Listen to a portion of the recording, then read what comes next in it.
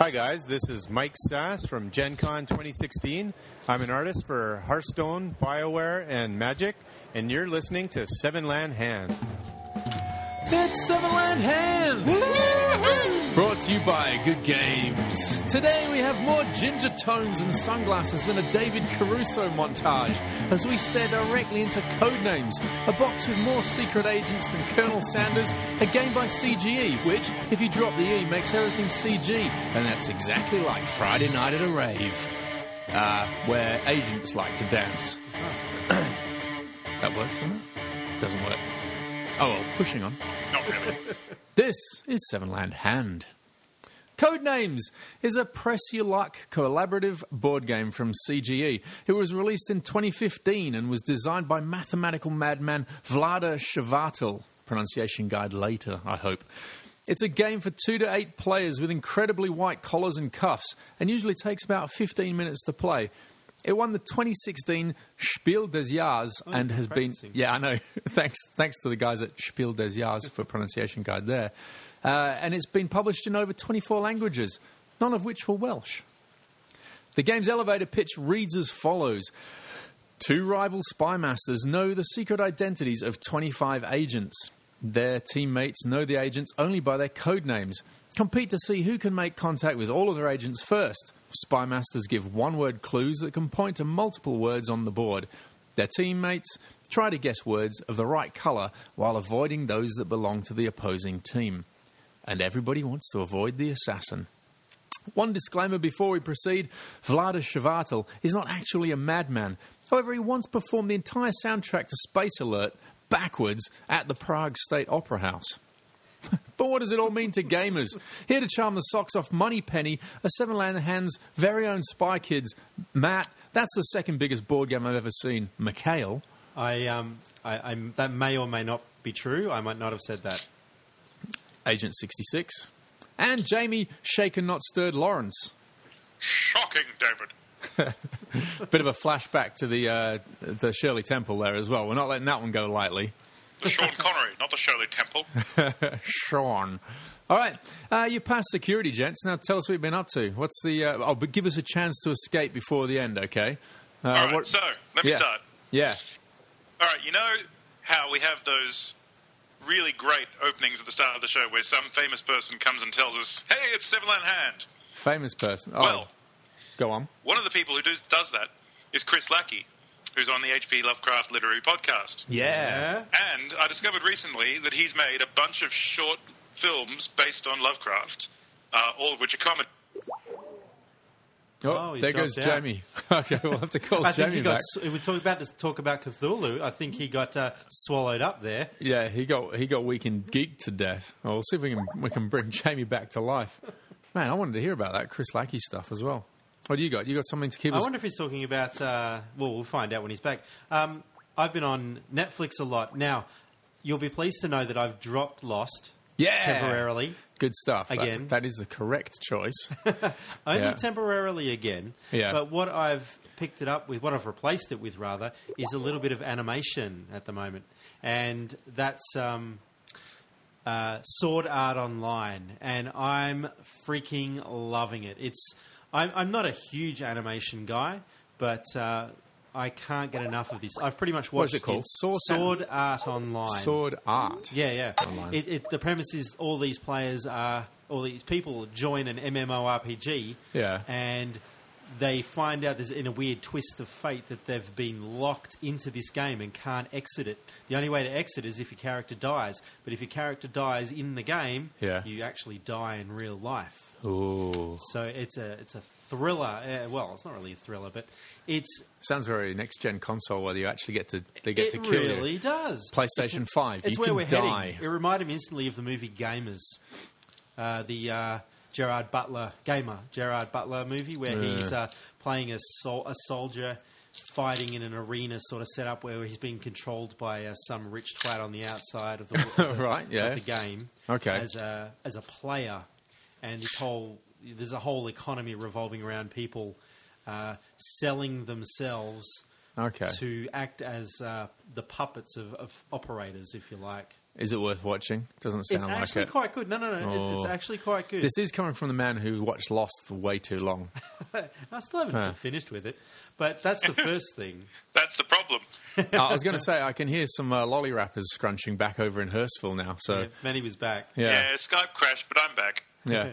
The other thing I was watching, so Sword Art Online is the thing I've watched easily 15 episodes back to back without breaking a sweat. And the other one is the re-implementation of Voltron. Now, Yeah, that's I was really a good. huge fan of the original Voltron series, the Lions and then the cars, the vehicles. Yeah. And they've brought back the Lions one, thankfully, because I think that was the better one. And I'm really loving it. It's got all of that campy humour that the original had. They've updated it with the current. Is this why you're dressed Animation. like a Power Ranger tonight? Because you're trying to... I am actually wearing my Voltron shirt, Oh, but it's a car Voltron Voltron. shirt. Yeah. But I've been watching it too with my son. It's great. But one of the great things about this is there's a very unexpected character who is played by Rhys Darby, who you'd know as the New Zealand guy from Flight of the Conchords. one of those Yes guys. Man. Curly hair He's with a the glasses? comedian. Or the other no, guy? you're thinking of Jermaine or... The other guy. No, this is the one. Jamie, do you know who I'm talking about? Rhys Darby? Yeah, I know of him, yeah. Yeah. So anyway, he's a New Zealand comedian, funny as hell, and he is the voice of one of the characters, and it's just you can tell it's Rhys because his accent is just so New Zealand. New Zealand. Yeah. Yep. And he brings a lot of comedy into that role, which is I'm glad. It seems like they've given him the license to make the character his own, which is terrific. So they're my Netflix things at the moment. I have not watched anything else beside those two things. Cool. Well, I'm glad to hear that you've got rid of Lost.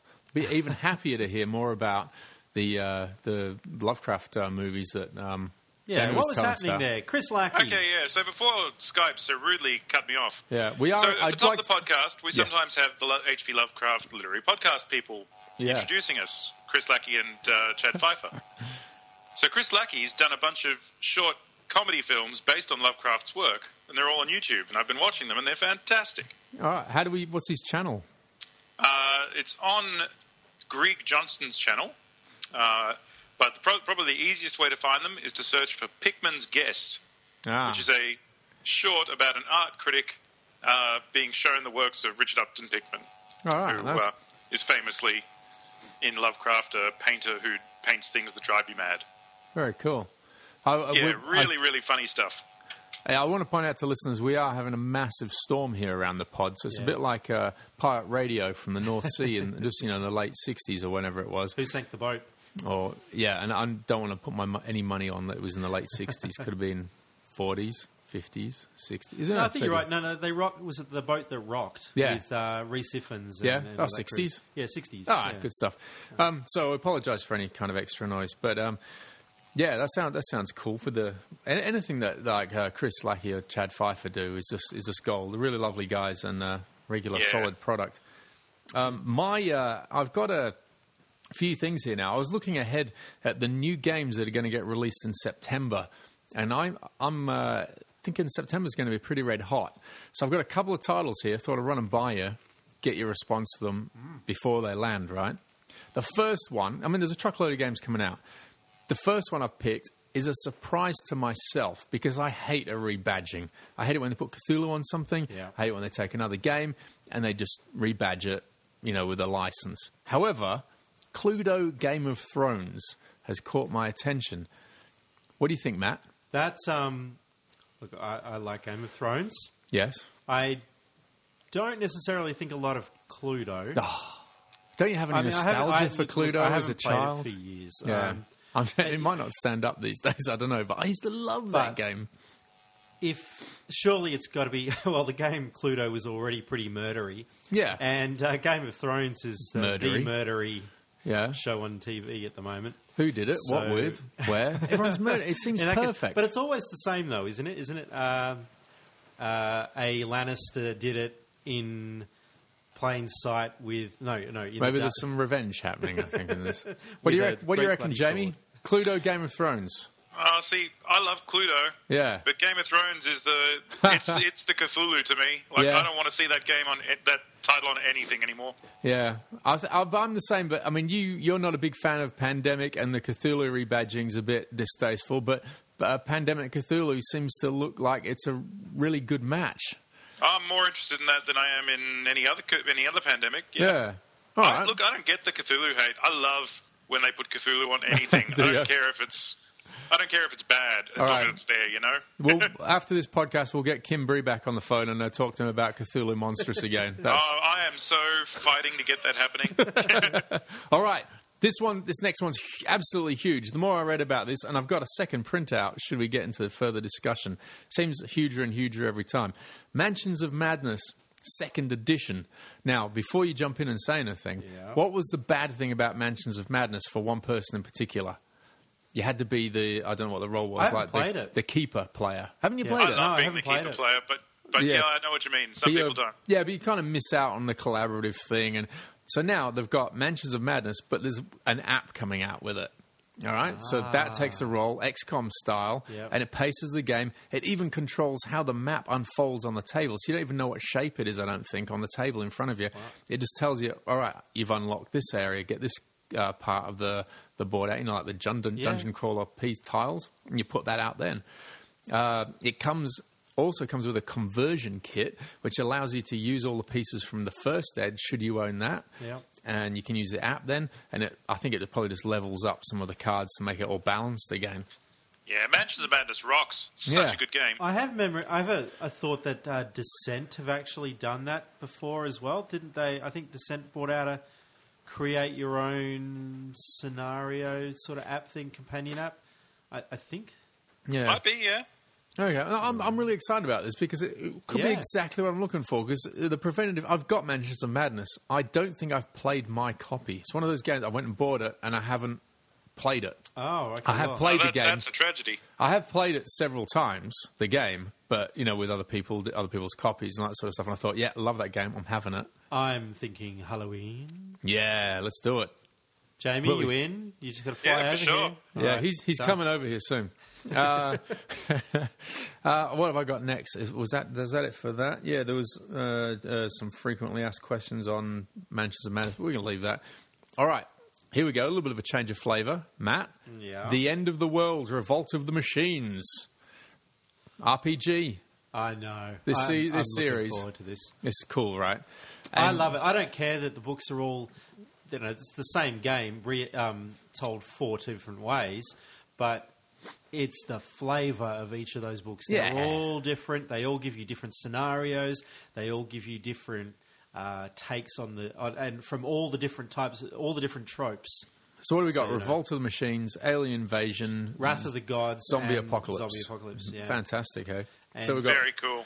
Yeah. And Matt, just for Cannington listeners, Matt's going to be running Alien Invasion in September. Just a 3-week quick-fire RPG, so get in on that.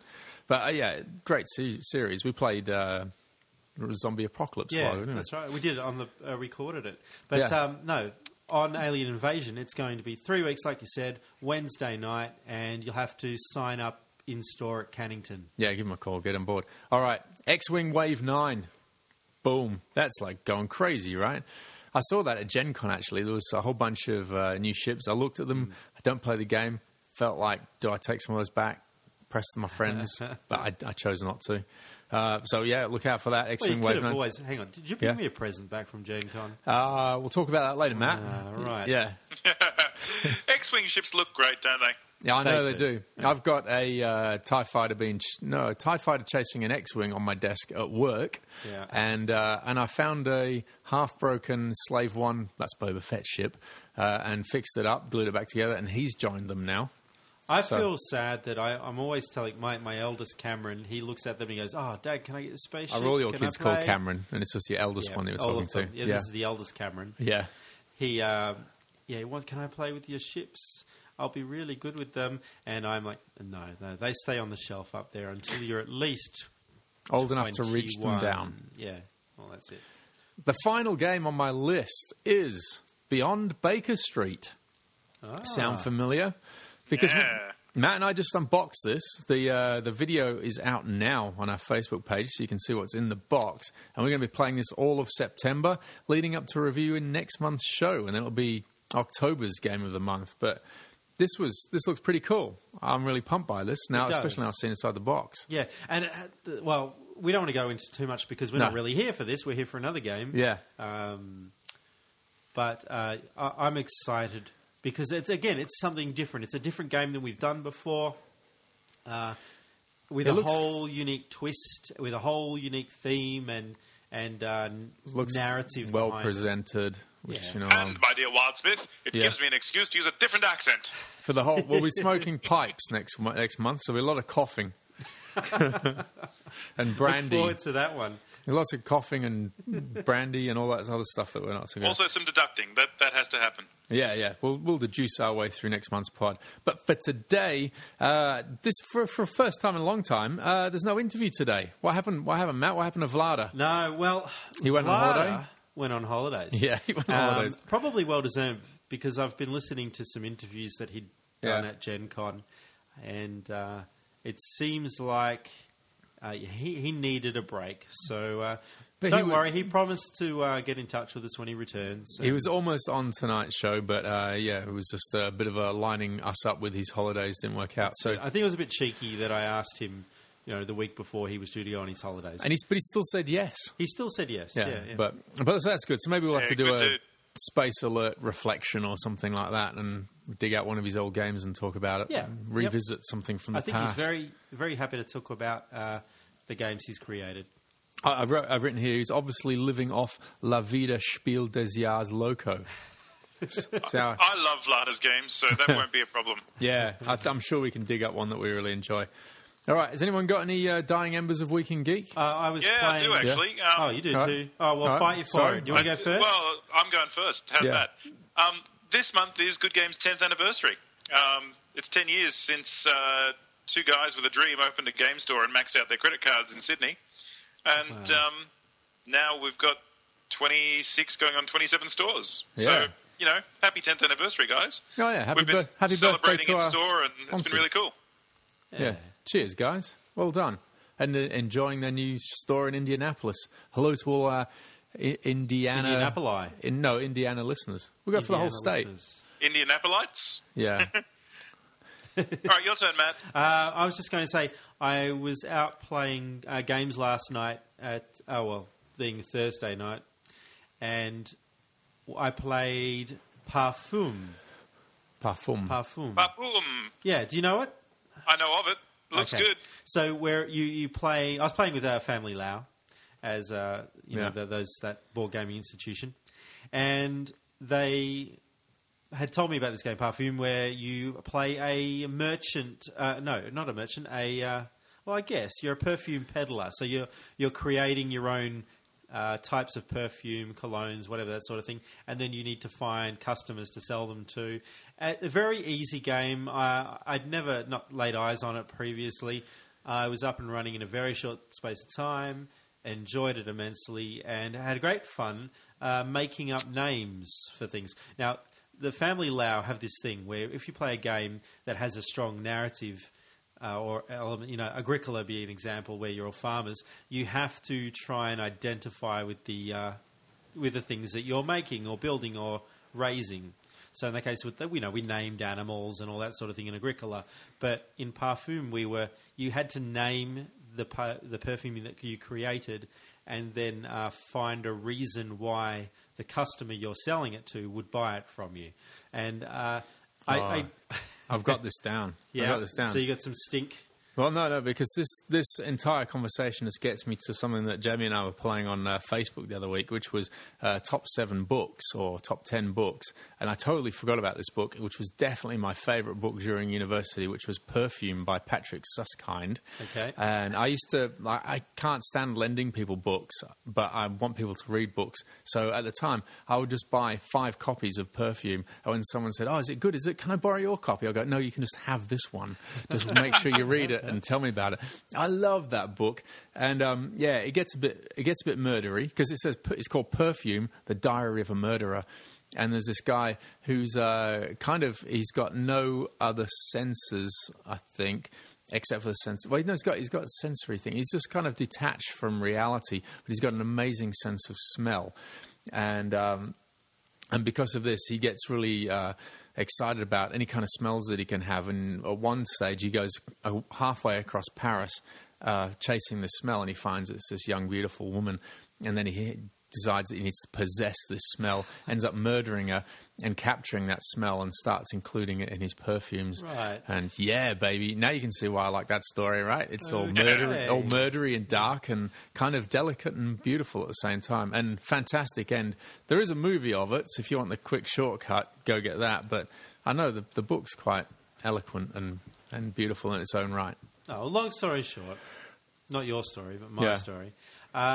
I had a lot of fun creating perfumes, giving them strange, weird names like Kinky Strumpet and Bakehouse Floor, just Dead Beautiful Girl, that sort of thing. Yeah. It was a real hoot, and not my typical game, but I really enjoyed it. Parfum, give it a go.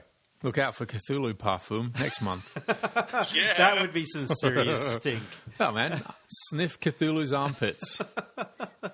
Seaweed of the old ones. Smell like the gods. Oh, that would be Old Spice. Yeah, that would be great. Very Old Spice. All right, let's do a blob. Win code names for commenting on the Facebook page for this show, which is episode 74. And you can find that at facebook.com/7landhand. We'll announce last month's winner of Colt Express later in Neats and Twoos. Oh boy, was that a gunfight. OK Corral action. Every month, Good Games are offering our listeners a special offer on the game we review. This month, it's Codenames. While stocks last, Good Games is giving Seven Land Hand listeners 10% off Codenames. All you have to do is walk into your local game store and state this month's password. Would you believe 10%? And then swallow the bit of paper it was written upon. For the next 4 weeks. Would you believe 10%? It's hard to coordinate that, especially when you can't eye to eye across the country. We did well. Yeah, so that's Wild If anyone's Stocks. seen Get Smart this set, it's okay. Yeah, if you can say it in a Maxwell Smart voice. Would you 11%. believe 10%? That's not bad, Matt. What have you got, Jamie? Would you believe 10%? Good, right, great stuff. I think it's time we get on with the show. Welcome back. Welcome back. It's Hey. Codenames. Codenames, chaps. We've all got them. Yes. We've all had nicknames. No, Yeah. not nicknames. Codenames. Codenames. These are the names of people in the field, secret agents like, and all that sort of stuff. But for more of a narrative objective, let's cross to our agent in Hurstville. Jamie, what's the narrative of this game? I give you a secret mission. Right. You go infiltrate board game store. You get code names. It sounds like he open must box. destroy us.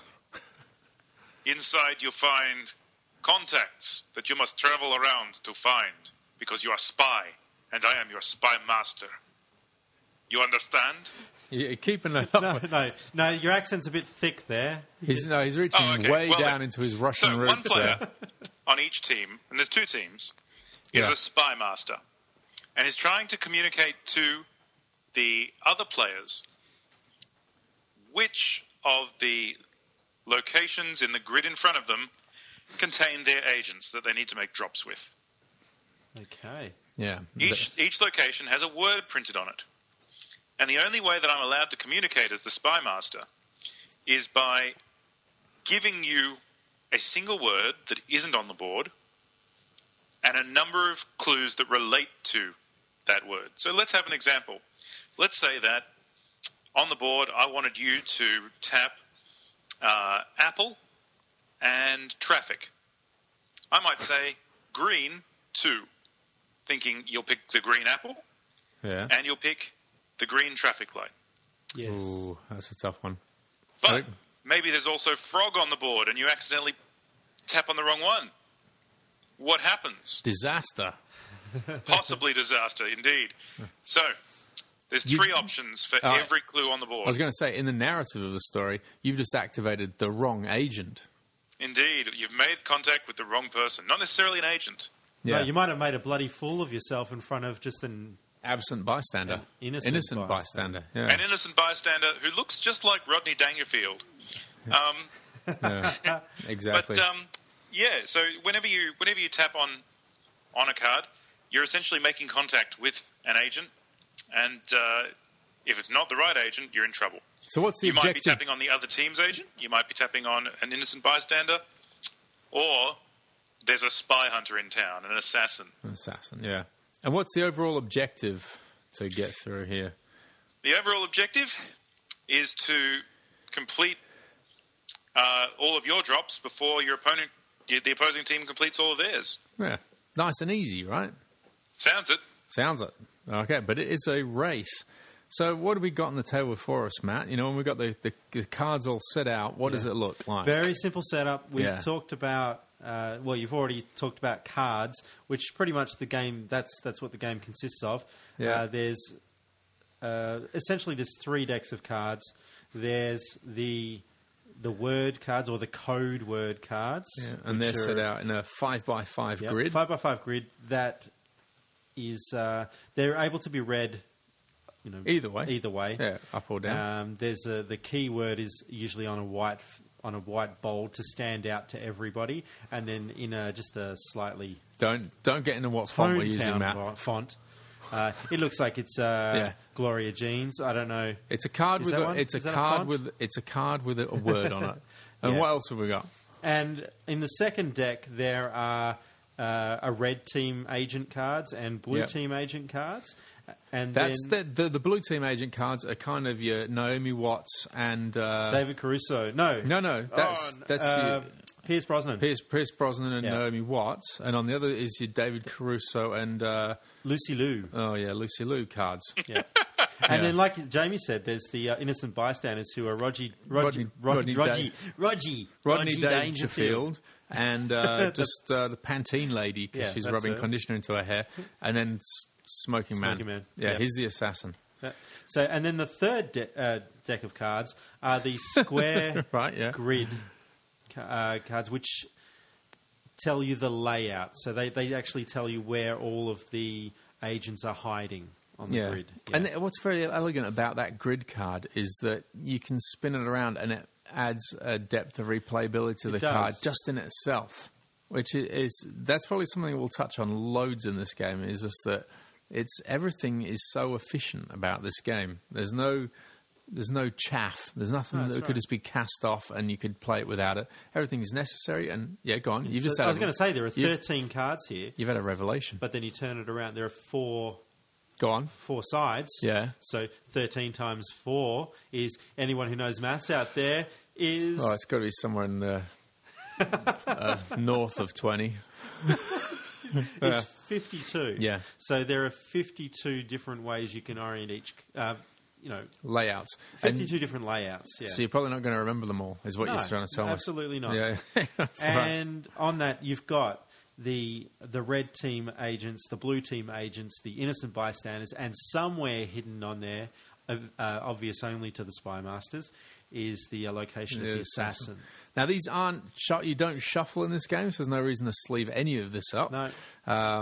The agent cards are heavier card stock than the rest of them. Yeah. But the grid is thinner, and it comes with a little stand that holds it up in front of you, doesn't it? Yeah. And so it keeps it hidden from the other players. The last object is a timer.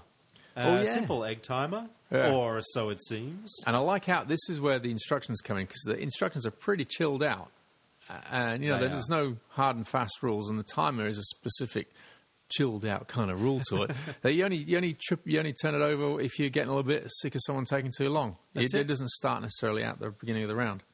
Yeah, I think the first few games that we played, we didn't even bother with the timer. No. And then when we attempted to use the timer, I think it was misused and abused. But yeah, it was a bit misused and abused last night, where people would just turn it over just to be narky, which wasn't appreciated. Don't know what was going on there. Yeah. And then there's the rule book, which is, I think it was 11 pages, something like that. You know what? I've hardly looked at it. It was pretty easy to get. You don't need to go back to it. You read it once, you get the gist of how to play. On the back of it is the 2-player and 3-player variant. and you're good to go. See, when we started this, the word was, it's no good as a two-player game. You need 4 or more. And granted, I think it plays better with between that 4 and 8 number. But I'm quite happy playing it 2 players. I don't mind. It's just fun just to engage with someone, just try to, communicate what the code name is that you're trying to do. And you're racing against the opposing team who scores 1 every single round. Yeah. I think it's... No, that's all right. The 2-player variant, very limited. Yeah, but still fun. Still enjoyable. And it got us into the game pretty much straight away without having to fuss with the rules too much. Yeah. All right, so let's get into pro tips and stuff like that and the complexities of the game. What have you got in the way of pro tips, Jamie? Have a great vocabulary. So spend your life learning lots of words and then play code names. That's it. You'll be great at it. Yeah. One of our pro tips was to pay attention to what your opponent passes on. So you can if your opponent gets a clue for, say, like Jamie was saying, green 2, and you think I've got that straight away, they guess 1 and then pass on the other, and you're thinking I'm pretty sure I know that it is frog or whatever. Then when your clues come your way, you can sort of disregard that one from your own selections because you know that will be an opponent's agent. Or you can prioritise it a little bit less so that you're not at risk of... Because if you guess your opponent's agent, then they'll score. It'll get an opposing colour team on it. Yep. My pro tip is the same one I use for a lot of these sort of games where it involves a lot of communication. Talk it out. Talk it out with the people on your team. Unless they're idiots. Yeah. The number of times I've seen people talk themselves into trouble is wonderful. Right? I reckon it's the opposite. It's like that, isn't it, Jamie? It's like you see people initially just go, it's this and this, and that's correct. That's exactly what you want. And then they spend the rest of the turn talking themselves out of it, like in Mysterium. That's it, yeah. Go with your gut. Yeah, I reckon that's it. But I found that when we were just playing the 2-player game, we both did it. We both voiced what we were thinking in our heads to work our way through it. And I think that really helped because I found myself looking at words, discounting them because they were totally unrelated to what the clue was, or finding every possible way that word could fit. You can do that as well, So, and that was really useful to me. There's a grey area of cheatiness in that as well when you come down to... say if it's 1 word and then 2 clues and the person who's trying to guess narrows it down to 3 and they vocalise which 3 they're after, they'll go, this one, I'll lock that one in and then I'll pass. And then on your Spy Master's next go, they can put a red card over the one which you're tying up between and then you immediately just grab that as an extra guess on your next go. Because that's the trick as well, is that you get to guess the amount of words that they say. So if they say green 2 and you get the 2, you can then have an extra guess. You can actually get that extra guess early. You can go green, frog, and then you can go back to a previous clue and guess again on that. And then if you get it right, you can keep going for that extra guess. Yeah. Also, I think it's a good idea to, as the Spy Master, always give out the clue and at least 2 options, because I'm fairly certain if you're playing this game and you're only giving out one clue plus 1, you're going to fall behind very quickly, and you're limiting. Well, not necessarily. You might be pointing directly to the clue, but as soon as anyone who's playing aggressive, that's not a very aggressive way to play. You're playing from behind, from a very submissive sort of position. So always go for those 2s. 3s. Last night, I think, as we played, I managed to get a 4, and I think you did the same, and they nailed it. So, well, it's because the best one I've seen was 6. Wow! It was Batman 6. And it's a cool clue as well. I think that you quickly get a flavour of that because the game goes for 15 minutes. It can end so quickly with the assassin getting picked, and then you can just reload the game and start again. Yeah. So it gets quite fun. You can get brave with your clues, and go for something 6. Why not? Because if it all goes south and you lose, you're playing the new game in 5 to 10 minutes. Well, the great thing is you've got the second game queued up already. All you need to do is flip the cards. Exactly, you don't even need to change the order or anything for as long, that you just flip them over and you've got a whole new set of words. So there's a lot of utility built into this game. Yeah, it's very functional and very clever. I think I've heard Vlada's impressions of his own game, and one of the things that stuck with me is that he designed Codenames to be played by non-gamers. And it's definitely that makes in that. it really accessible, which is why why they picked it, because it appeals. It has a wide-ranging appeal. It's can be picked up by non-gamers and gamers alike, and it is that gateway game. You're into it with very little setup. It's not incredibly deep for gamers. I don't think gamers are going to go crazy about this, right? No, I wouldn't think so. No, but it's. Still... I wouldn't say that actually. A lot of gamers I've played with love it just as much. Yeah. It's you think, but it is you think on the it's lighter not, side. Yeah, but it's fun to play, and it's something. But and hardcore gamers still want to enjoy life. They still want to have fun, right? So they could get it that way, I suppose. No, but it's not. Obviously, they've given that up for Kickstarter, haven't they?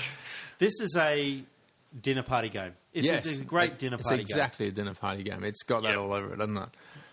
It's like, hey, I know what we can do now. We can play this game. I can teach you how to play it in under a minute, even though it's taken us 20 to talk about it. and we can be playing it and banging out, and they'll want another game of it because... And we were playing, when you came over tonight, I was having a quick three-player game with the family. That's an 11-year-old, my wife, and myself.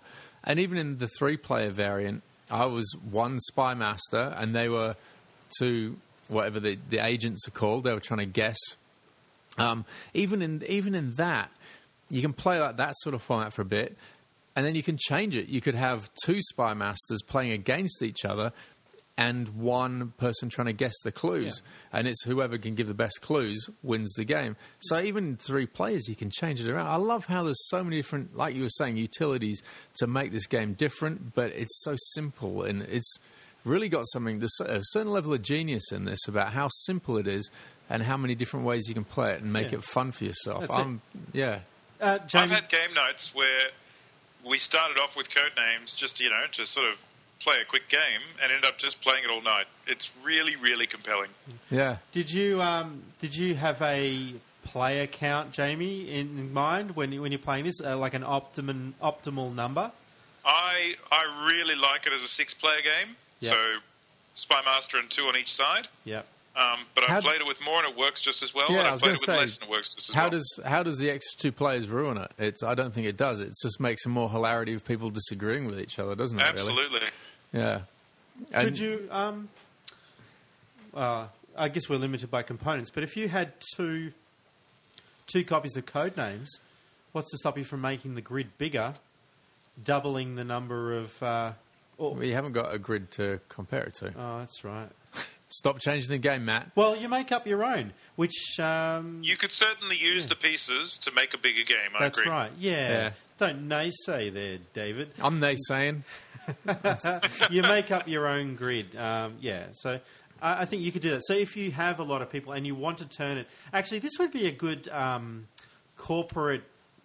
team building sort of thing. It is. It's got that. Absolutely. Yeah. I've thought about taking this to work and having people play it because of the exact same reason, except they're probably all grumpy and too professional to get involved. But, Actually, we've got a staff development day coming up at the end of this term. I think I might do that. Yeah, borrow a game of... You want to borrow it? Yeah. May I? Yeah, Sorry, can I borrow the store copy as well? Yeah. What, you want 2 copies? 2 copies. Not at once, because then I'm Codenames less. All right, well...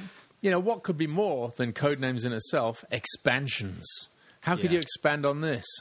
Jamie knows. So far you can't, but there's 2 coming.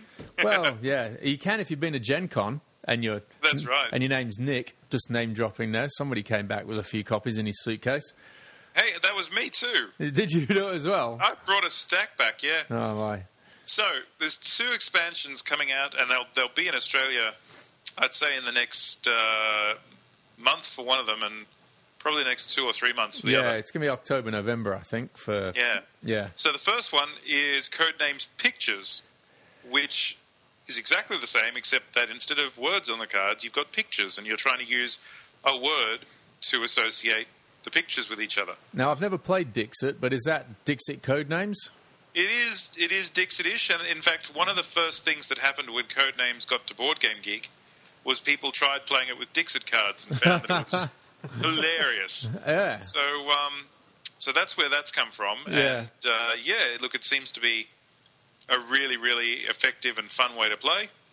Yeah. More power to everyone. And there's no reason you can't mix pictures and words together and make ridiculous combinations. Yeah, well, that's that Mysterium element, isn't it? Where you're looking at a picture and you can interpret it a number of different ways. Absolutely. With the word game alone, it's like a synonym list or connotations list. I suppose that was pro tips. Different ways to hook the word. Combine the word. Like you can have, like I used windsock the other day. Yeah. Although you wouldn't necessarily think of a sock otherwise of being in the wind. But anyway, sorry, I'm interrupting. A lot of the words in the game are designed to be flexible in their use. So that you can use them, as a verb or a noun sort of thing. Well, one I had last night, the clue I gave was bond.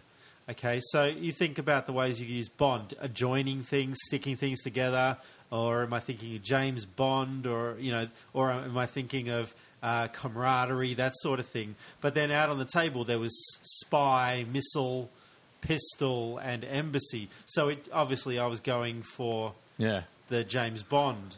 Matt just wanted to hear me use my Sean Connery voice again. Yeah, we did Drives want that me to wild. happen. To distract you from that, I believe there's a more adult version of Codenames coming out. Yes, that's the second well, they're not really expansions. They're all standalone games. Yeah. But the second one is Codenames Deep Undercover, which has lots of racy, suggestive adult words in it. Yeah. Like nipple. Really? Yeah. No. Well, cats have nipples. I said, really? Like, as in that? That's as dirty as it gets? And you were like, no. It gets I'm telling you, that, they use the N word. My goodness. Bordello. I'm pretty sure there is in there, actually. Does it get... I sort of had a flip through a copy, but I haven't actually seen all of it. But I know there were some words that raised my eyebrows in there. Okay, I suppose it's down to really the players as to how they can, the clues that they can give to make it even sort of more suggestive. Absolutely, and I think that's kind of natural in the play of things. Yeah, it'll read like a Seven Land Hand podcast introduction before you know it. It's interesting. This is exciting. This is not an expansion, but it's a tool. And I've just remembered, I actually downloaded this well before we thought of doing Codenames. Tool is one of the words in Deep Undercover. Yes, it Definitely. is. Yeah. For Codenames. And it's the app, the iOS app. And I've got it open just now. I can't believe I forgot about it. But now you can create those endless scenario cards. So you've got no reason now not to... You could leave most of it home, just take... Well, what was the suggestion? Is like, why aren't the blank cards? This is the sort of game where why aren't there blank cards? But and they should have. I don't know if there is. There should be like an editor on this app so that you can type in your own words. Yeah, because then it would be in the same font. Because you could also then you could use a clue like handwriting, and it would just be all the ones that were written by hand. So, but it says the Codenames Pictures variant is a 5x4 grid. Oh, you could draw your own pictures. Another application for the old cock and balls. That's it. I'm guessing that the limiting the pictures is probably for gameplay reasons. Like it could get quite complex if you're trying to link the idea of words to pictures. Yeah. I think I found the first chink in the armour. I'm just trying to load it up. Are the pictures of the same dimensions as the word cards? I think so. I don't know. It's not out yet. I'm pretty sure I read that all of the code cards could be shuffled together, or maybe the Deep Undercover ones can be shuffled in with these ones. Yeah, the picture ones I'm fairly certain are square. Oh, okay. Well, they shouldn't have done that. I reckon it'd be brilliant to be able to. We can still mix them up. Okay, Matt's showing me the iOS version. Yep. Right. Oh, that's really cool. I'm harping on because this is the first time I've looked at it, Right. and it shows me all the locations of everything, of the agents and the assassin. But if I turn this around to you, David, Yeah. what can you see? Blue Spy Master. What can you see? Spoiler. Nothing. The clock. No, nothing. You can't see them, but I turn it back to me, and they're all visible again. Oh, really? Did That's it come off? incredible. Yeah, look. Wow, I wish technology. I could show you, but every time I turn it Oh, around I to you, saw it you disappear can't a little see it. bit. Wow. That's cool. I'm excited. We're going to try this. Hey, Jamie, it's great listening to somebody and listener describe playing with a podcast. Playing with an iPod, Yeah, sorry. I think we better jump ahead. Yeah, What, I think so. So, let's sum it up. Have we summed it up? I think a couple of games reviews ago, you came up with the word. You said a game is very elegant, and that's what keeps coming back to me for Codenames. It seems something that's so simple and yet genius. It's like the wheel. It's like the wheel of board games. It's so simple yet so functional. Yep, I agree. I agree with you. Yeah, it comes across. You almost get the sense of why didn't this game exist before? Yeah, it feels like if you'd invented it yourself, you'd designed it yourself, you'd think, nah, I need to add more in. It's not complex enough. But that's the skill that Vlad has shown here. It's just like, no, this can be simple and interesting and engaging. I don't need to add anything else in, and it's just fine. It's great.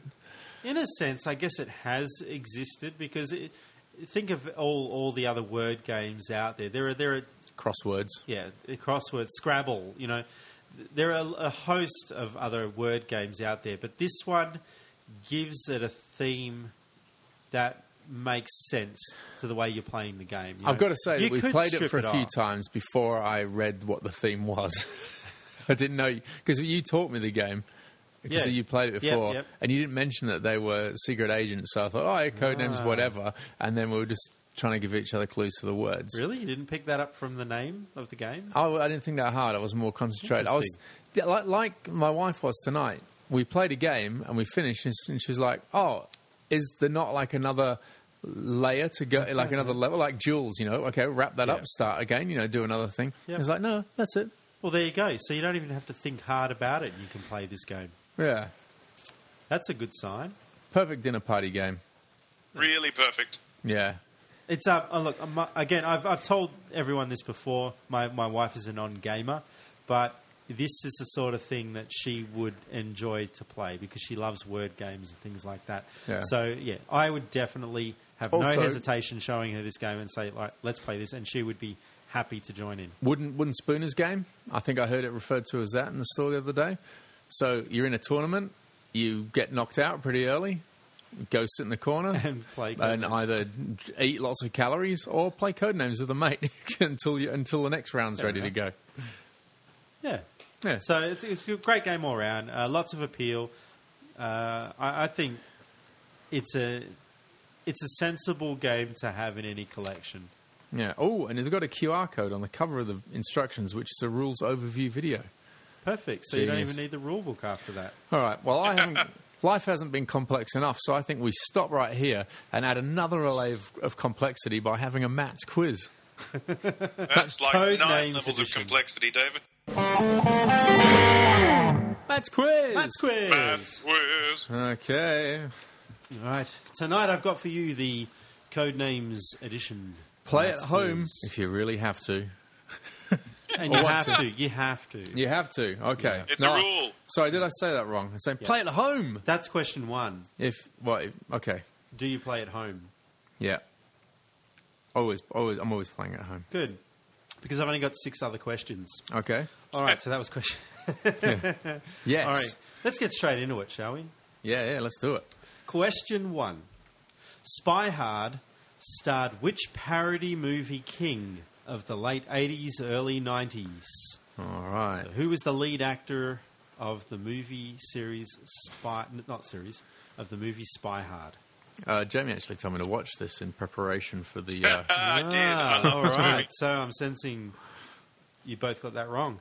Yeah, Question probably. 2. What do the following numbers have in common? 13, 38, 86, Oh, I got it wrong earlier. 99. Yeah, I said the wrong number earlier on. What do the following numbers have in common? 13, 38, 86, and 99. One of them's a bit of chocolate that you stick in your ice cream if you're in England. Which one? 99. Huh. You know? No. Yeah, if you go get an ice cream from the ice cream man in England and say, "Can I have a 99 in that?" They'll stick you like half a flake, like a fun-sized flake, in the top of your ice cream. That's awesome. Yeah, that's pretty cool. I think if any time you say anything like that and you get free chocolate, well, not free, you pay. It's pretty good. Over here, it's just half a quotation mark. Is it? Yeah, like a 66 and 99. You know, quotation. Jamie knows what I'm talking about. I do know what you're talking about. Yeah, Question 3. Especially if it's worth bonus points. Yeah. Question 3. In the original Triple X movie series... What? In the original Triple X movie... Yeah. Okay. The lead character was played by Vin Diesel. Oh. The lead in the next movie is a really cool customer. Who was it? Jesus. So there's a movie series called Triple X. Yeah. And it's not a porn movie. And it's got Vin Diesel. Triple X in this case stands for Extreme Action. Extreme Action. Yeah. And it's got Vin Diesel in it. Yep, the first movie. I'm just trying to piece together as many clues as I possibly can. The second movie is a really cool customer. Is a really cool customer. Yeah. So that's a clue, isn't it? Sure is. Like cool ice customer. All right. Vanilla, Don't think too hard. Vanilla ice. Well, actually, think as hard as you want, but I'm moving on to question 4. Okay. Really cool customer. Question 4. Yeah. The 1984 World War II spy parody, Top Secret, was the... Start again, because I wasn't listening. I was still thinking of question 3. Question 4. In the 1984 World War II spy parody, Top Secret... Yeah. What was the profession of the lead character, Nick Rivers, played by Val Kilmer? How obscure is this? It's not obscure at all. In 1984, most of the listeners weren't even born then. I apologise to any listeners who are not born. Actually, you're going to love the question. Who is he writing this quiz for? You or the listeners? Well, I'd go with the majority. It's like old people do a quiz. Let's tune in and listen to that. If they hate me for this question, they're going to really hate me for the next couple. So I got distracted again. So right. The movie called Top Secret. Yep. There was a guy who no one's heard of these days called Val Kilmer. He was a Batman once upon a time, believe it or not, kids. Yeah. And his character was a what? A what in Top Secret? Yeah. Before he became a secret agent, what was he before that? Oh, okay. All right. Something random. Name a profession. Yeah, name a profession you might have heard of. That is the question there. Right, good. Jamie, are you going to ace this quiz? Yeah. There's a chance I might. Yeah. Right. Question 5. I do like spy films. All right. This one, here we go. I apologise to all the listeners because this Born one... after 1990. Which of the following celebrities have never been connected... There's only one. So which one of the following celebrities has never been connected with the term spy? This is going to be your Lovecraft and Houdini, your best mates question, I suspect. All right. Yeah, go on. They've never been associated with... Yeah. I'm going to give you a list of celebrities, right? One of them has never been connected with the term spy. Okay. I've never been connected with the word spy. I love how we make Matt explain the rules to his quiz questions like about 20 times. I just like to say... I like that. No one else... Are you ready? Yeah, go. Frank Sinatra. Right. Cary Grant. Marlene Dietrich. Okay, Jesus, this is hard. Harry Houdini. Yeah, there he is. Greta Garbo. He's a mate of Lovecraft. Louis Armstrong. Julia Childs. Now, come on, I know you know who all those people are. Yeah. That's why I'm apologising to anyone born Frank after Sinatra, Cary Grant, Harry Houdini, Greta Garbo. Marlene Dietrich. Louis Armstrong. And Julia Childs. Which one of those... I don't know who what's the last one? Julia Childs. Julia Childs. What was she about then? She was she's like a celebrity cook. Yeah. Was she a spy by any chance? I'm just asking, just casual. That would be giving it away. Oh, would it? Oh, yeah, you're right. Now I see what the question is. Right, yeah. You don't get this whole spy thing, do you? He's a noob. I'm trying to leverage a bit of an advantage out of him, but you'll probably hear that. All right. Question 6. How many? Oh, no, this is the last question. Yeah. Which of the following facts about Ernest Hemingway is supposedly the truth? His nickname on our Seven Land Hand channel is Hemingway. But he might not have looked deeply. He will have. He will have. We'll see. This is his world. All right. I've got three facts About Hemingway. in inverted commas Yeah. about Ernest Hemingway. Which one is the truth? Supposedly the truth. Okay. Hemingway was a failed KGB spy. Hemingway stole many of America's nuclear secrets from the Manhattan Project. Hemingway worked to gather intelligence by sleeping with high society American women. Is there a fourth? No, there's 3. No. So one of these 3 is supposedly the truth. Say them again? Is it one of these is supposedly the truth? No, but what were they? Oh, okay. Sorry, I get you now. Number 1, Hemingway was a failed KGB spy. Number 2, Hemingway stole many of America's nuclear secrets from the Manhattan Project. Number 3, Hemingway worked to gather intelligence by sleeping with high society American women. All right. Okay. Back to question. Well, that went off the rails. We started off with like fun facts about Top Secret, I've got a feeling I rewrote them down in the wrong order.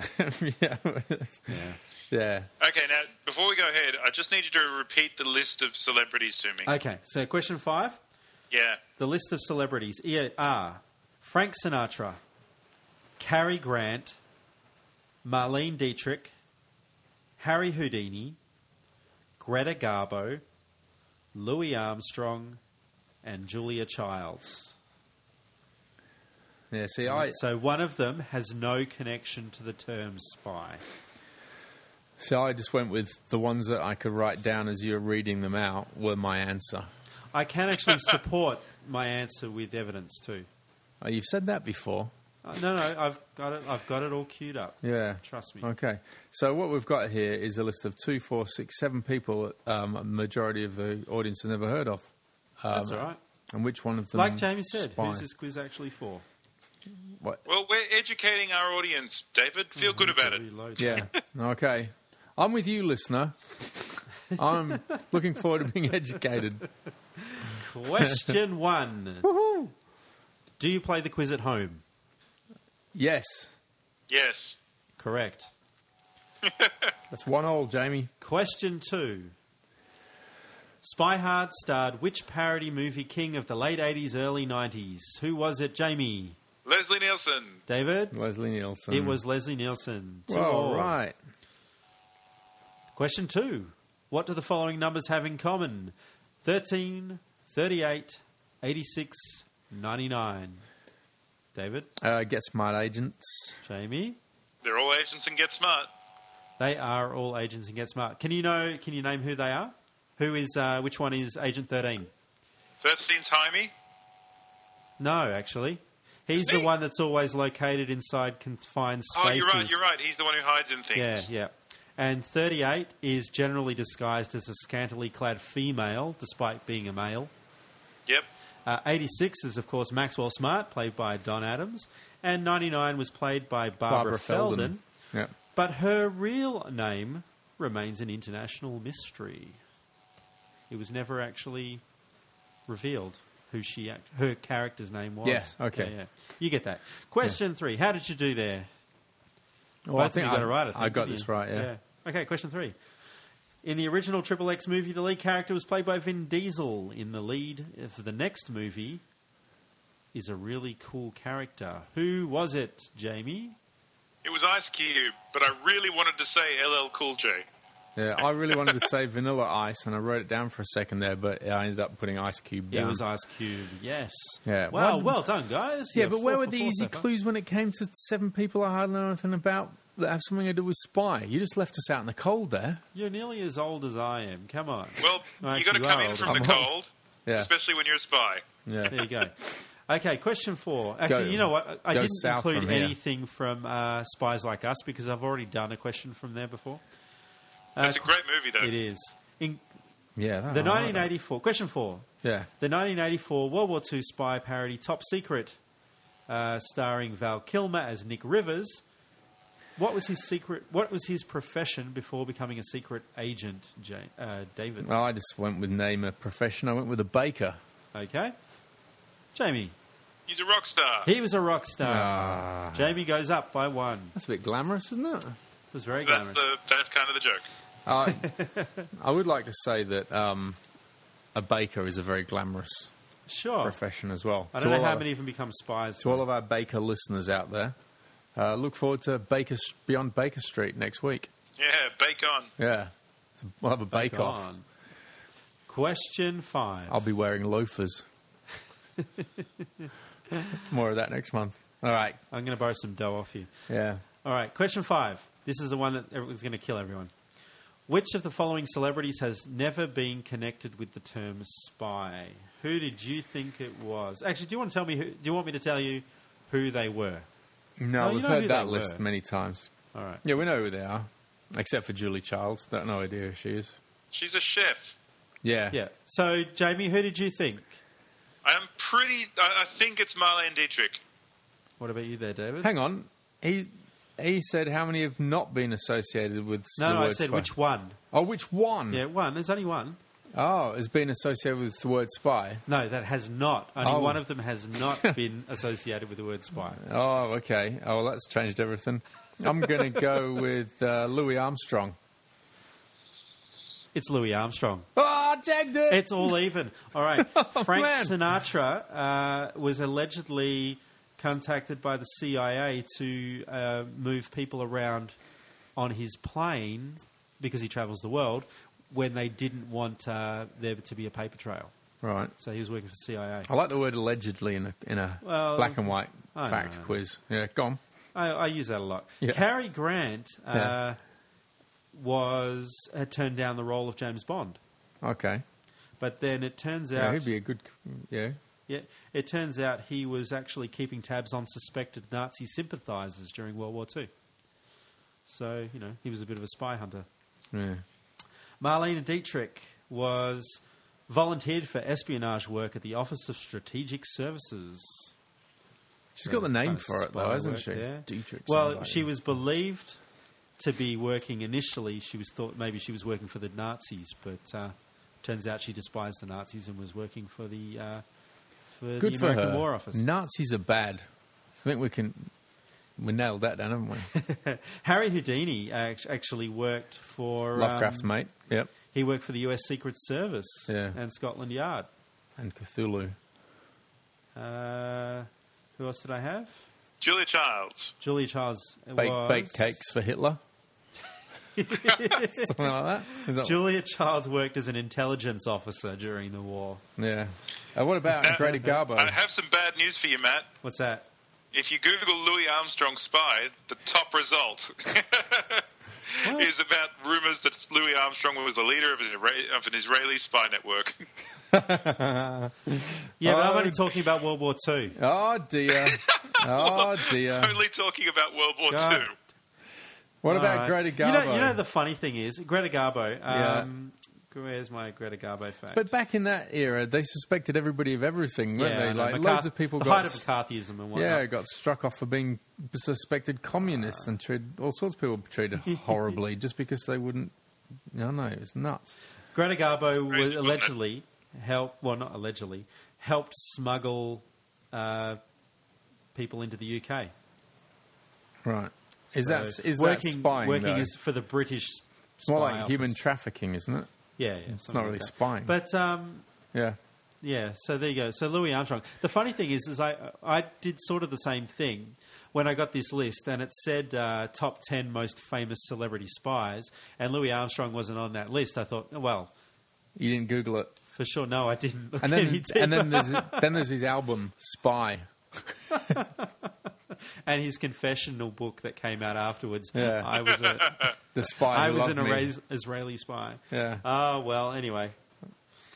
But there you go. It just goes to show that... that I can gain a point by jagging something with an incorrect answer that was correct. I like the way that Jamie now immediately jumps on the internet to try and bust my facts. He's because I'd heard it before. He's Googling stuff all the way through the quiz.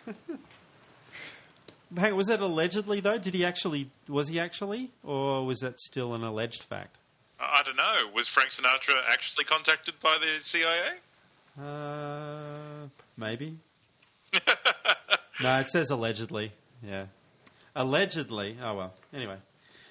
Question 6. Which of the following facts about Ernest Hemingway is supposedly the truth? To tie it up, Jamie, with a Hemingway fact. What did you come up with? Jamie? It was the first one, but I don't remember what the order was. Okay. It was the first one, but you don't remember what the order was. I was busy thinking about the celebrities, so I just wrote down the first one. Oh, okay. I went with slept with women because, he was a playboy. Okay. Well... Which is the third answer. Would be incorrect. That was, in fact, Roald Dahl, who worked to gather intelligence by sleeping with high society American women. Go Roald Dahl. Yeah. Yeah, go Roald Dahl. I can relate to Roald. Oh, yeah. Now I know why. Because I would sleep with, what was it? High society American women? Yes. For not even for facts, just for fun. Just for fun. Yeah. I'm sure he found it a real chore. Here we go. An hour into the podcast, frank admissions. I would sleep with high society. What was the first one? Read it for me again. What was what? The first one. Okay, the first one. Failed Hemingway KGB. was a failed KGB spy. That's it. The failed KGB spy. Yeah, that's supposedly the truth. I don't think it was so much that he was a failed KGB spy. It was just he was an inoperative one, I think. Doesn't he have to be Russian for that? Not necessarily. No, not at all. Oh, okay. Oh, because they just sort of contact you in your own country and just go, feel like being a traitor? Here's a truckload of money, which we will dump Oh, yeah. on you. You'd start with that, wouldn't you? You'd Something go, like that. here's some money. And the second one, Hemingway stole many of America's nuclear secrets from the Manhattan Project, was in fact George Cavall. Someone else I haven't heard of. He was the guy that stole the Manhattan Project. Oh, that guy. secrets. Yes, no, I the know Russians. him now. Yeah. Yeah. And that has been Matt's quiz. It was a draw. Yay!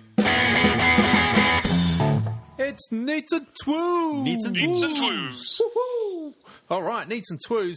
We've had a big month on the Cult Express competition this month. The winner coming up shortly. But some cool entries. What have we got, Matt? I've got one here from Brent Deacon. He says, I have been looking for a good board gaming podcast. Love your work, guys, but also would love to win as well. You can do Just both. saying, keep up the good work. Thanks, Brent. We will. Yeah, you can do both. You can both win the game and love our work. Sure can. Yeah, that's more than welcome. What do you got, Jamie? Anything over there? Look, I was just impressed with the number of comments we got this time. It was fantastic. Yeah, it's starting to fire up. There's people from America starting to get on board as well. So I think it's just spread the word because whilst the numbers are still reasonably low, because the amount of people that actually get in contact with this competition are literally thousands, but for some reason not everybody gets involved. As soon as the thousands start just putting a comment on there, it's going to be a lot harder to win. So for you clever listeners, get your comments on there. Just a comment. I'm looking at it now. There were 4,188 people that found that post. Yep. So I did like Paul Campbell, one of my locals, threw on there the link to Patrick Stewart's Cowboy songs. That was fantastic, right? I went and watched that. Yeah, I felt like the internet broke me a little bit. I've become less innocent all the time, and it's always because of the internet. Okay, so just to touch base on a few things, we've got quite a number of bits of neats and twoos going on around the country. Yep. In Cannington, like as I talked about earlier on, in mid-September, September the 14th, we're going to be kicking off with a Matt's RPG, which is our very own Matt right here. He's going to be doing End of the World Alien Invasion, right? That's it. In the newly refurbished RPG room, which looks awesome. Now it's got some artwork up that you picked up at Gen Con. By Eli Minea and, we can say his name now, Peter Moorbacker, who immediately emailed me after the last podcast. Not once it was published. Before it was published, he legit just emailed the podcast and said, hey, sorry we didn't catch up with you. Would love to catch up with you. Right after I'd been all grumpy about it on the podcast going, well, you didn't catch up with me. Do you reckon Eli tipped him off? Actually, Eli did say he was going to have a chat to him, so I think he did. And there's also a neat little replica that you found, a little curio. There's sword. It's hanging on the wall there as well. Yeah, it comes with a rusty sword. Yeah. So you're going to be doing an End of the World Alien Invasion. For 3 weeks. And if it goes well, we'll do it. We'll have a break while you go on holiday, and then you're going to come back and do it all over again. That's right. All right, fantastic. What else have we got, Jamie? Well, it's we're celebrating Imperial Assault throughout Good Games in September. Just independent of the podcast, but I know that we do love it. Yeah.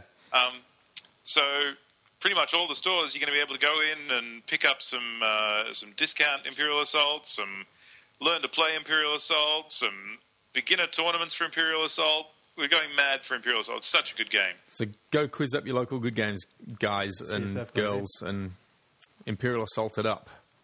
And, welcome aboard Kaz from Bondi Junction as well. They've, last couple of months, no Bondi Junction Good Game store. Now, Bondi Junction store. Wow. So if you're in Bondi Junction, listen to this going, all this Good Game store talk and I can't do anything. Well, you're kidding yourself because there is one. It's just down the street. Absolutely. Kaz, awesome. Milo and Fia, the people who are opening that up, and they're all really cool dudes. I've been helping them out, and I'm so looking forward to their store actually finally opening. September the 5th is the big official opening. September 5th. All right. That sounds pretty cool. So what is Bondi Junction? We don't know anything. Bondi is just the beach as far as we're concerned, is it? Bondi Junction is the big shopping centre next to the beach. Ah, okay. Fantastic. And, of course, the big news out of Good Games Publishing is that Unfair has got, as we record, about 20 days left on Kickstarter, and it's going, stretch goal crazy, isn't it? It's been so good. I'm looking at it now. We've got 20 days left to go, 2,141 backers, and $109,978 raised, which is going to get everyone, not just the base game, but an upgraded board, a whole bunch of extra stuff, and 5 decks instead of the 4 that originally come with it. Yeah. Out of the 2,000 backers, how many of those are Brie backers? That's terrible. But Kim sorry. would love it. Yeah, all of them. All of them. Every single one. He's got a huge family. All right, I think next month we might try and catch up with Joel somewhere along the line, the designer of Unfair.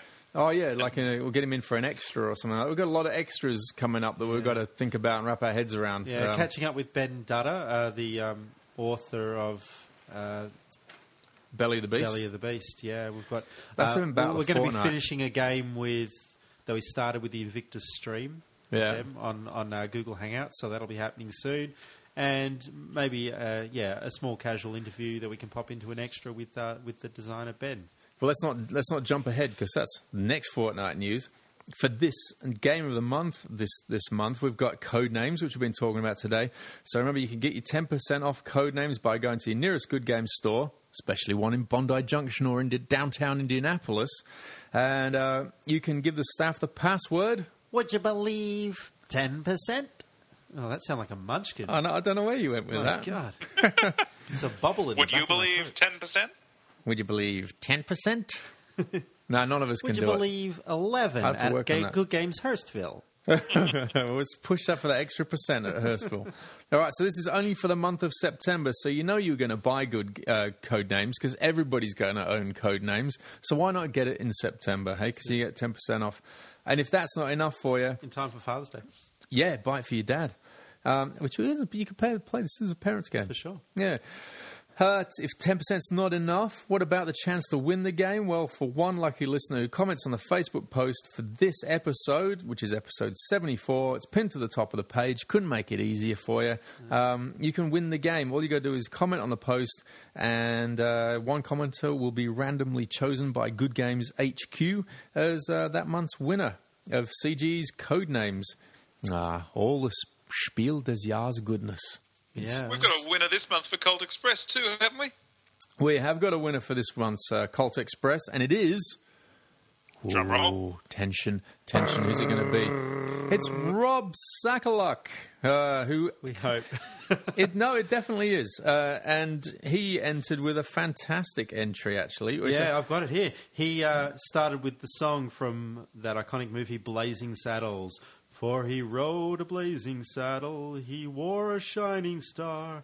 He conquered fear and he conquered hate, and he turned dark night into day. For he rose a blazing saddle, a torch to light the way. Putting a song in all of our hearts. I don't actually know. This is becoming a very musical show. Is that the actual tune, Matt? Or did No, they... I actually can't remember. It's something like that. But then I added, when bad men come, he's a man with a gun. And Bart was his name. Yes, so anyway, Bart was his name. Yeah, something like that. I've got a cold. Rob, you're responsible for the last... I've got a cold. Rob, you're responsible for the last 30 seconds of podcast that we've just had to endure. However, for you, your reward for that is that you get a free copy of Colt Express. So you'll be building cardboard trains before you know it. That's it. And then playing the game. Yeah, man. That's a good... Happy days all ahead. So we'll be in touch with you and let you know how you can claim that prize. For everybody else, please comment on our Facebook post. If you do get involved in the discussion and we read it out, you just write to us at podcast@sevenlandhand.com. We'll send you out a Hyper Magic Nerd badge. That's it. And it's good fun. I really enjoy when the thoughtful comments come in on the comments for the competition. So you have a bit of fun back and forth. Yeah. We've got a steady stream of likes coming in now too, which is good to see. It means the word's getting out, so we're quite happy about that. And Facebook keeps reminding us, when we got to 300, Facebook said, you're nearly at 500, Just try a bit harder. They're trying to build us up. You're doing well. They're helping us. They're giving us that extra G to go out there and achieve. Oh, we've got gangsters. Yeah. So is that... Okay, an extra G. 352 Gs all on board. Join us. All right, what else we got? Yeah, so any sort of questions, interactions, suggestions? Yeah, suggestions. We'll take them. Podcast@sevenlandhand.com. And like next fortnight, as we were saying, we've got Belly of the Beast coming up. And the following month, we've got Beyond Baker Street, which you can watch Matt and I open right now on our Facebook page and see what's in it. That's going to be dropping into stores sometime in September. We'll link it to the board game. If you didn't hear the guys talk about it earlier, I think it's been a couple of months since we spoke about it, but Belly of the Beast, such a cool sounding game. Yeah. Give us the elevator pitch quick. A lot of the artwork's dropping too. So there's a world-consuming monster out there, and it's just swallowing civilizations whole, and everything's getting crushed down and pushed down into the gut of this beast, where there's actually remnants of humanity managing to carve out an existence for themselves in the form of... whatever they can get, scavengers and that sort of thing. And it's really dark and unique setting. And we managed to get half a game done with the Invictus Stream guys several months ago. And now that the game itself is about to be completed, there's a lot of artwork has been done. They're now doing final proofing, that sort of thing. And it's due to hit, I think, RPGnow.com or DriveThruRPG around about the end of September. So, not that long. Yeah. Yeah, so 2 weeks, good preview. Yeah, it'll be brilliant. And I'm definitely looking at getting a Magic podcast out soon. I mean, Conspiracy just dropped this weekend, and that's going crazy at the moment. So we'll try and... Hopefully I can get the word... I can get in contact with the Mage for a bit of word about Kaladesh that's coming up as well. So we should look... I guess one thing we should cover as well, one of the things that they've announced for the next Magic set is a big change to the starter decks. They're starting to come with exclusive Planeswalker cards. Oh, okay. Which look pretty exciting. Starter decks I'll be the really intro curious packs. to see what Aaron has to say. As in the intro packs?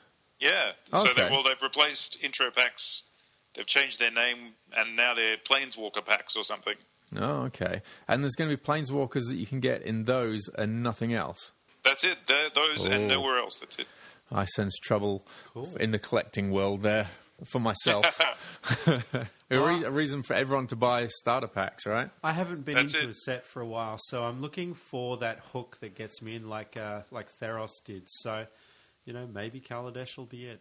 No, I've got some hooks. We'll be running some drafts at the store. We'll get in on that. Fair enough. All right, then. Let's wrap this up. I'd like to thank, first of all, Vlada for making such an awesome game. Beautiful game, Vlada. And we look forward to speaking with you soon as well. Yeah, I did actually listen to a few interviews with him, and I get the feeling it's going to be an interesting sounding interview. That he being Czech and all. Apparently he's a very funny guy. I've heard that. He comes with the gags preloaded. He does. Well, you look at all his manuals and he's got a lot of humour in there. So I'd also like to thank Jamie for taking the time. We got a little bit of a later start tonight, so it's what is it, past the witching hour for you over there? Oh, yeah, it's about 12:30, that's all right. And our first official Skype drop and recovery on air. Yeah, live. I think we covered that live on tape. Nobody will even know. Yeah. Well, what are you telling them for, David? No one would have noticed. Yeah. Well, I'd really like to thank Don Adams and the Zucker brothers for just making spies entertaining throughout my lifetime. Yeah, I think that's... And Mel Brooks, come on, don't forget him. Oh, yeah, well, absolutely. And David, I'd like to thank you for... for whatever that was. That's going to go terribly over the top of our music. Sure or, is. let's be positive, beautifully. It's just going to harmoniously sink in there. David, I'd just like to thank you. Oh, man. Well, let's go play some Baker Street. Da, da, da, da, da, da. Oh, my goodness. Good night, everyone. Fun, guys. Good night.